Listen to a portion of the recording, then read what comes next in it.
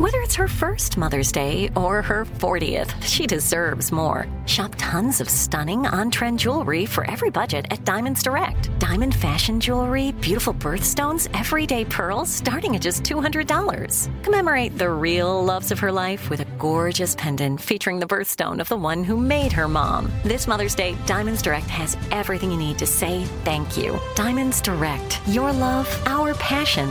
Online at diamondsdirect.com. More Than a Movie is back with Season 2. I'm your host, Alex Fumero, and each week I'm going to talk to the people behind your favorite movies. From The Godfather, Andy Garcia. He has the smarts of Vito, the temper of Sonny, the warmth of Fredo, and the coldness of Michael. To the legend behind La Bamba, Lou Diamond Phillips. When I walked in, I didn't think I had a shot at Richie because John Stamos' picture was already up on the wall. Listen to More Than a Movie on the iHeartRadio app, Apple Podcasts, or wherever you get your podcasts. If you love sports and true crime, then there's a new podcast from executive producer Dan Patrick and hosted by me, Jay Harris, that you won't want to miss. Playing Dirty: Sports Scandals.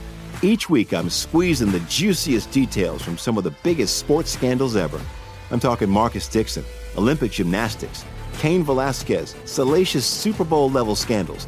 Join me on the dark side of sports by listening to Playing Dirty: Sports Scandals on the iHeartRadio app, Apple Podcasts, or wherever you get your podcasts. Hi, I'm Michael Rappaport. And I'm Kibi Rappaport. And together we're hosting Rappaport's Reality Podcast. We have a passion for reality TV, and we're inviting you into our living room. We're dissecting the drama, and we're giving praise to the single greatest form of entertainment on television today. That is right. Reality TV is the greatest form of entertainment on television today. Listen to Rappaport's Reality with me, Kibi Rappaport. And me, Michael Rappaport, on the iHeartRadio app, Apple Podcast, or wherever you get your podcast.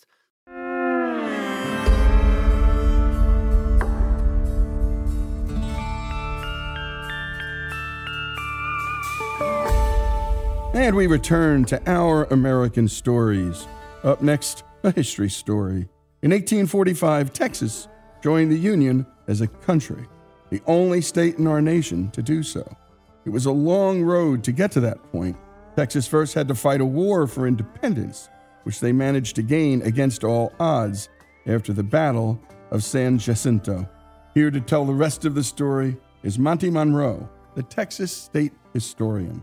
Take it away, Monty. The first national Texas election was a contest of personalities rather than politics, and Sam Houston was elected president over Stephen F. Austin and Henry Smith by an 80% vote. That was quite a bit. Houston would dominate Texas in this era in the same way that Lyndon Baines Johnson did in the 20th century. He was an imposing figure. He was a close friend of Andrew Jackson. He had been a congressman, governor of Tennessee. He ran on a platform of annexation. Like George Washington after the American Revolution, Houston would draw his cabinet from members of both revolutionary factions. He appointed Stephen F. Austin as the first Secretary of State, but Austin, unfortunately, the so-called father of Texas, died in December of 1836, cutting short his valuable career. There was actually a 30-day period of mourning for him. Henry Smith became the Secretary of the Treasury. Thomas J. Rusk, another important Texas revolutionary name, would become Secretary of War. And Maribel B. Lamar, who would become the second president of Texas, was elected as vice president. He was the chief political opponent of Sam Houston during all of this. There were many issues that were problematic during the first Houston administration. The frontier was one of those. There was always fear of future Mexican invasion. Indeed, that happened. Houston viewed a standing army as a problem. He was afraid that they would be agitating to invade Mexico. He didn't want that to happen because the Republic of Texas was a fragile state at that time. So he offered land to those who would agree to a discharge, or he was going to disband the volunteers and ship them back to New Orleans. Ultimately, there would be Texas Ranger companies that would be organized to deal with various Indian threats, particularly the Comanche and the Kiowas. Houston's inclinations to Indian relations tended to run contrary to the will of the general population in Texas. He signed a treaty with them, guaranteeing them land in exchange for their neutrality with Mexico. But the Texas Senate refused to ratify that treaty. The Republic of Texas always had monetary problems, and this would be a problem even for the state of Texas.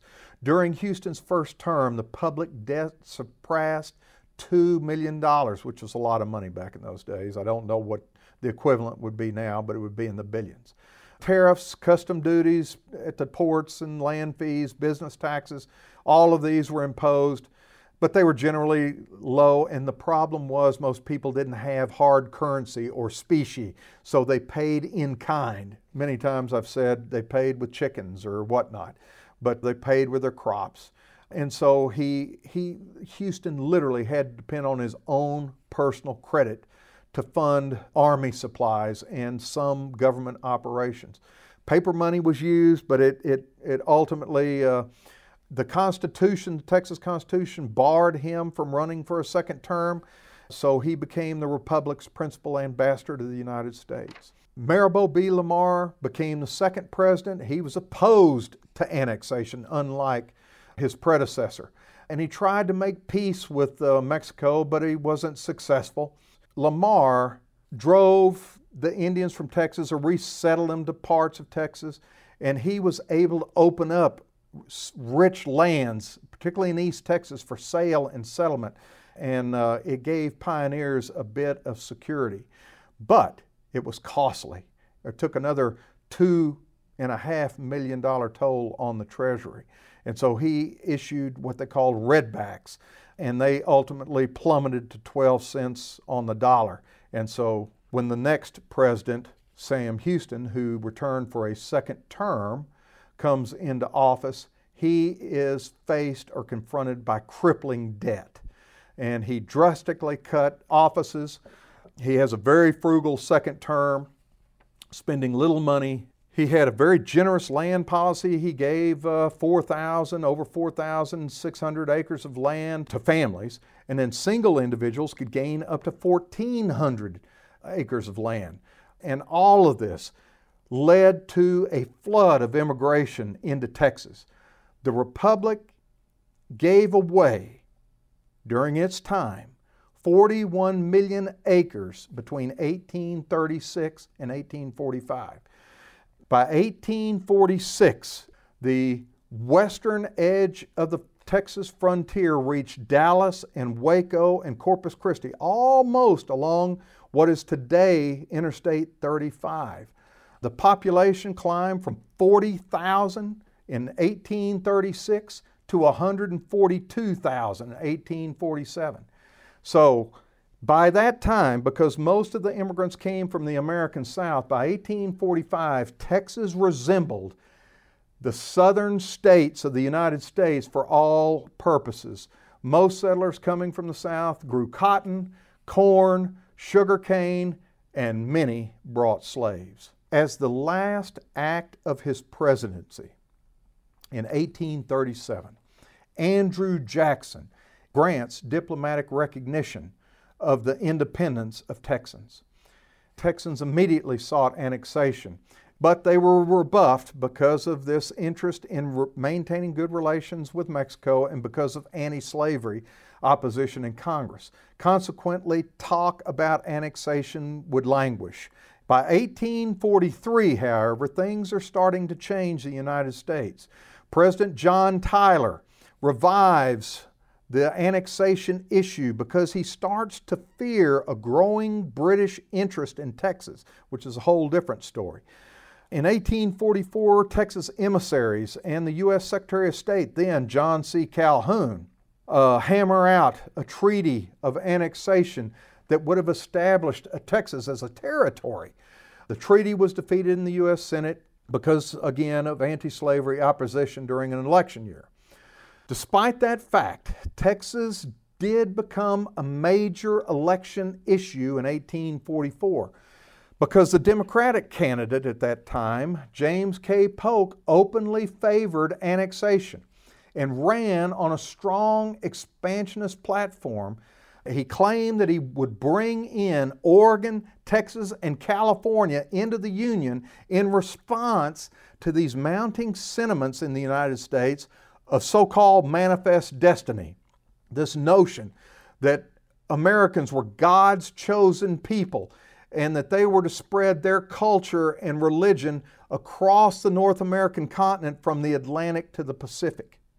These notions were fanned in the American press at the time, and Polk capitalized on that sentiment. He was elected by an overwhelming majority, and Polk's election and that mandate allows President Tyler, or encouraged him, to prompt Congress to pass a joint resolution on February the 28th, 1845, a simple majority resolution to annex Texas. And that happened.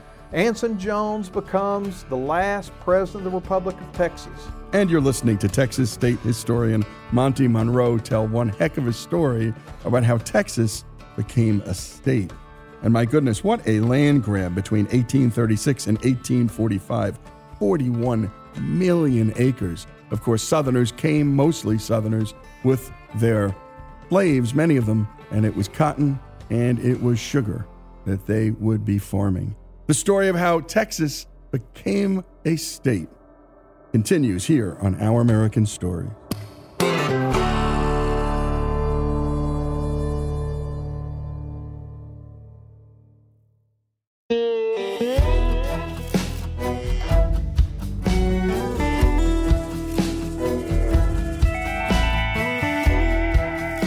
And we return to Our American Stories and the story of how the Republic of Texas became a state.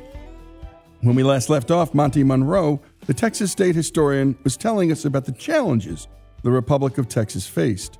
With crippling debt and constant threats of invasion, most Texans supported annexation into the United States, but it was a long road to get there. Nevertheless, in 1845, President Polk saw Texas welcomed into the Union, and it will be up to his minister to Mexico, John Slidell, to iron out the details. Let's get back to the story. Here again is Monty Monroe. The provisions of the annexation resolutions allowed that Texas would enter the Union as a state because it had been an independent nation and keep her public lands. And that would be important, particularly in the 20th century, when the United States is trying to carve out national park lands. Texas was unique in that it possessed all of its public lands. And so it made it a little bit easier to create national parks in Texas. The U.S., on the other hand, would decide all boundary questions, and that's going to be critical. Texas was to surrender all of her forts and military equipment to the U.S., but Texas could retain its Navy. And to this day, the governor can appoint admirals of the Texas Navy, which is an honorary position. With the agreement of Texas citizens, Texas could be split into 4 additional states aside from the state of Texas. Any new state that would be established from Texas could permit slavery, and this is always going to be a problem. The state constitution of 1845 provided for a bicameral legislature of 2-year terms for House members and 4-year terms for senators. That still exists today. The legislature was to meet every 2 years. There are reasons for that. And the reasons were that there was this concern to impose restrictions on the legislature because there was a fear of government, of big government. They had just gone through this whole period of Mexican centralist government. And so this was very cognizant in their minds. The meeting time of the legislature is limited. There were low pay for legislators. They didn't want people sitting in the legislature spending tax money all the time.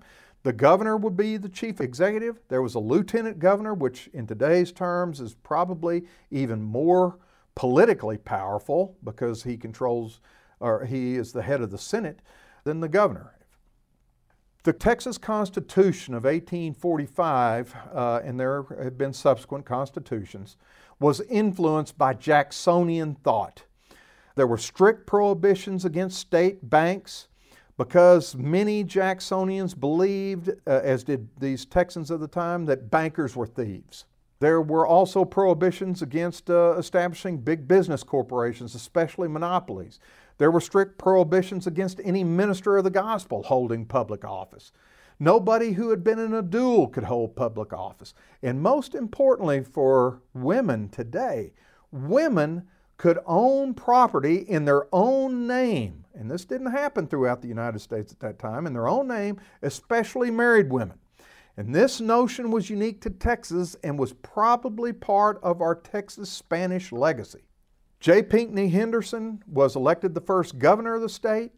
Sam Houston and Thomas Jefferson Rusk, two of the great revolutionaries of the Republic era, became the first U.S. senators from Texas. So, Texas becomes a state. But what was one of the problems that might bring about? Mexico was against annexation. Mexico was certainly against Texas becoming a state of the United States. Mexico had said that the annexation of Texas would lead to war, and this was the most important cause. Also, there was another reason that led to the so-called U.S.-Mexican War. Mexico refused to pay debt claims to Americans for losses and debts of property and various things of that nature. France and Britain used their influence to collect their debts, but the United States could not. And there was much political instability in Mexico at this time. This was the period of the caudillos, where military strongmen were constantly coming in, building an army, overthrowing the central government. In the United States, you have this sense of manifest destiny. There's a fear by the Mexican governments of land hunger of the Americans because of manifest destiny and this desire to acquire California. The U.S. wanted California for its natural harbors. They believed it would make the United States a strong Pacific power and open Asian markets to the United States. There were some attempts at diplomacy. There's no need to go into all of that at this time with John Slidell. President Polk knew that Mexico had severe financial problems, so he sent Slidell to try and purchase California, which only had about 3,000 Mexican citizens living there at the time. He met with the current Mexican president at that time, Jose Herrera, who stated that Texas was the key issue. If the U.S. would return Texas to Mexico, Mexico might consider selling California to the U.S. That didn't happen, and it couldn't happen. Slidell returns to the U.S., convinced that military versus diplomatic means was the only way for the U.S. to achieve its goals, particularly in relation to the Mexican-owned and controlled what would become the American West. When Polk learned of Slidell's failure, he immediately sends General Zachary Taylor, old, rough, and ready, to move to the Rio Grande. So he goes down and he starts building fortifications on the Texas side of the Rio Grande. Mexico claimed that Taylor's move was an invasion of Mexican territory, and ultimately they positioned Mexican troops across the river from Taylor, and on October the 24th, President Paredes declares a defensive war against the U.S., and Mexican troops skirmish with Taylor's troops, and Taylor wires Polk that war exists, and ultimately would end in the Treaty of Velasco after the United States is victorious in the war with Mexico. And the Treaty of Hidalgo says more or less the following, that Texas is recognized as a state of the United States with the boundary at the Rio Grande River.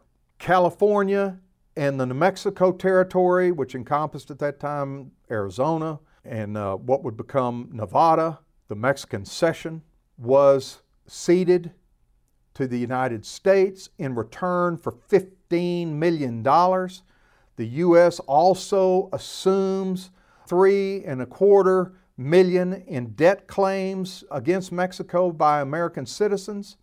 And of critical importance to Texas, The boundary description allowed Texas to retain control over its tidelands 10 miles out into the Gulf, and after World War II, that would become a major issue, or during World War II, it would become a major issue, particularly because of oil development in the post-war era in the Gulf of Mexico.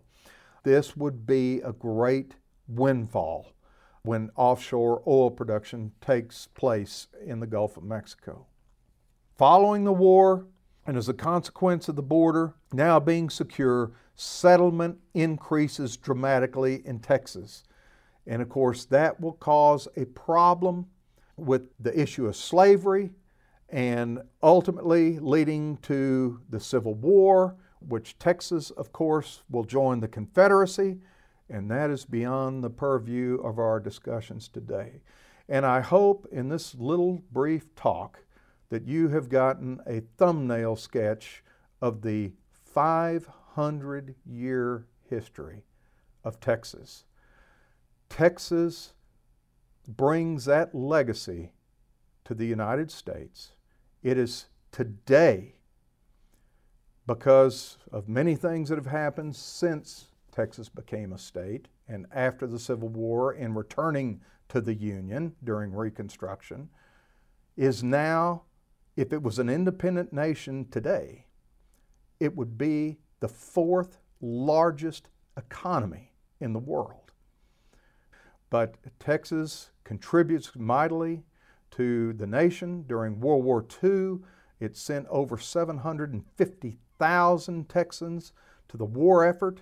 The oil production during the war fueled the arsenal of democracy and led to our ultimate victory in World War II. So Texas has an interesting history, and it continues to contribute mightily to the United States. And a terrific job on the storytelling and production by our own Monty Montgomery, and a special thanks to Monty Monroe, the Texas state historian. And my goodness, how the Mexican-American War started. Well, we learned a lot more about a subject that was, at best, really boring when we learned about it in high school. The story of how Texas became a state, here on Our American Story. More Than a Movie is back with Season 2. I'm your host, Alex Fumero, and each week I'm going to talk to the people behind your favorite movies. From The Godfather, Andy Garcia. He has the smarts of Vito, the temper of Sonny, the warmth of Fredo, and the coldness of Michael. To the legend behind La Bamba, Lou Diamond Phillips. When I walked in, I didn't think I had a shot at Richie because John Stamos' picture was already up on the wall. Listen to More Than a Movie on the iHeartRadio app, Apple Podcasts, or wherever you get your podcasts. If you love sports and true crime, then there's a new podcast from executive producer Dan Patrick and hosted by me, Jay Harris, that you won't want to miss.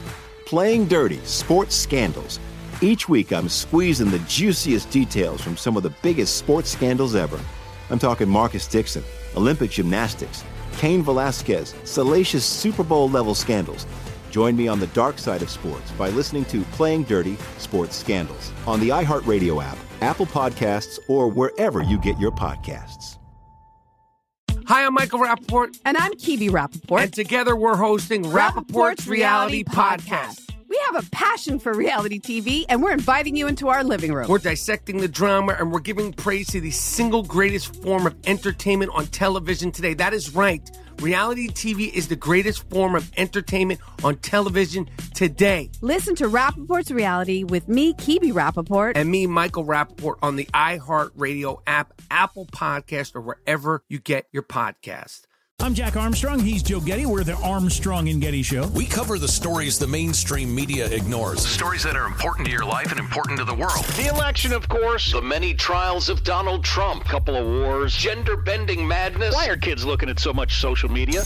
And we bring you the stories the mainstream media is on, but we do it without the left-wing media spin. Listen to Armstrong and Getty on demand on America's #1 podcast network, iHeart. Open your free iHeart app and search The Armstrong and Getty Show to start listening.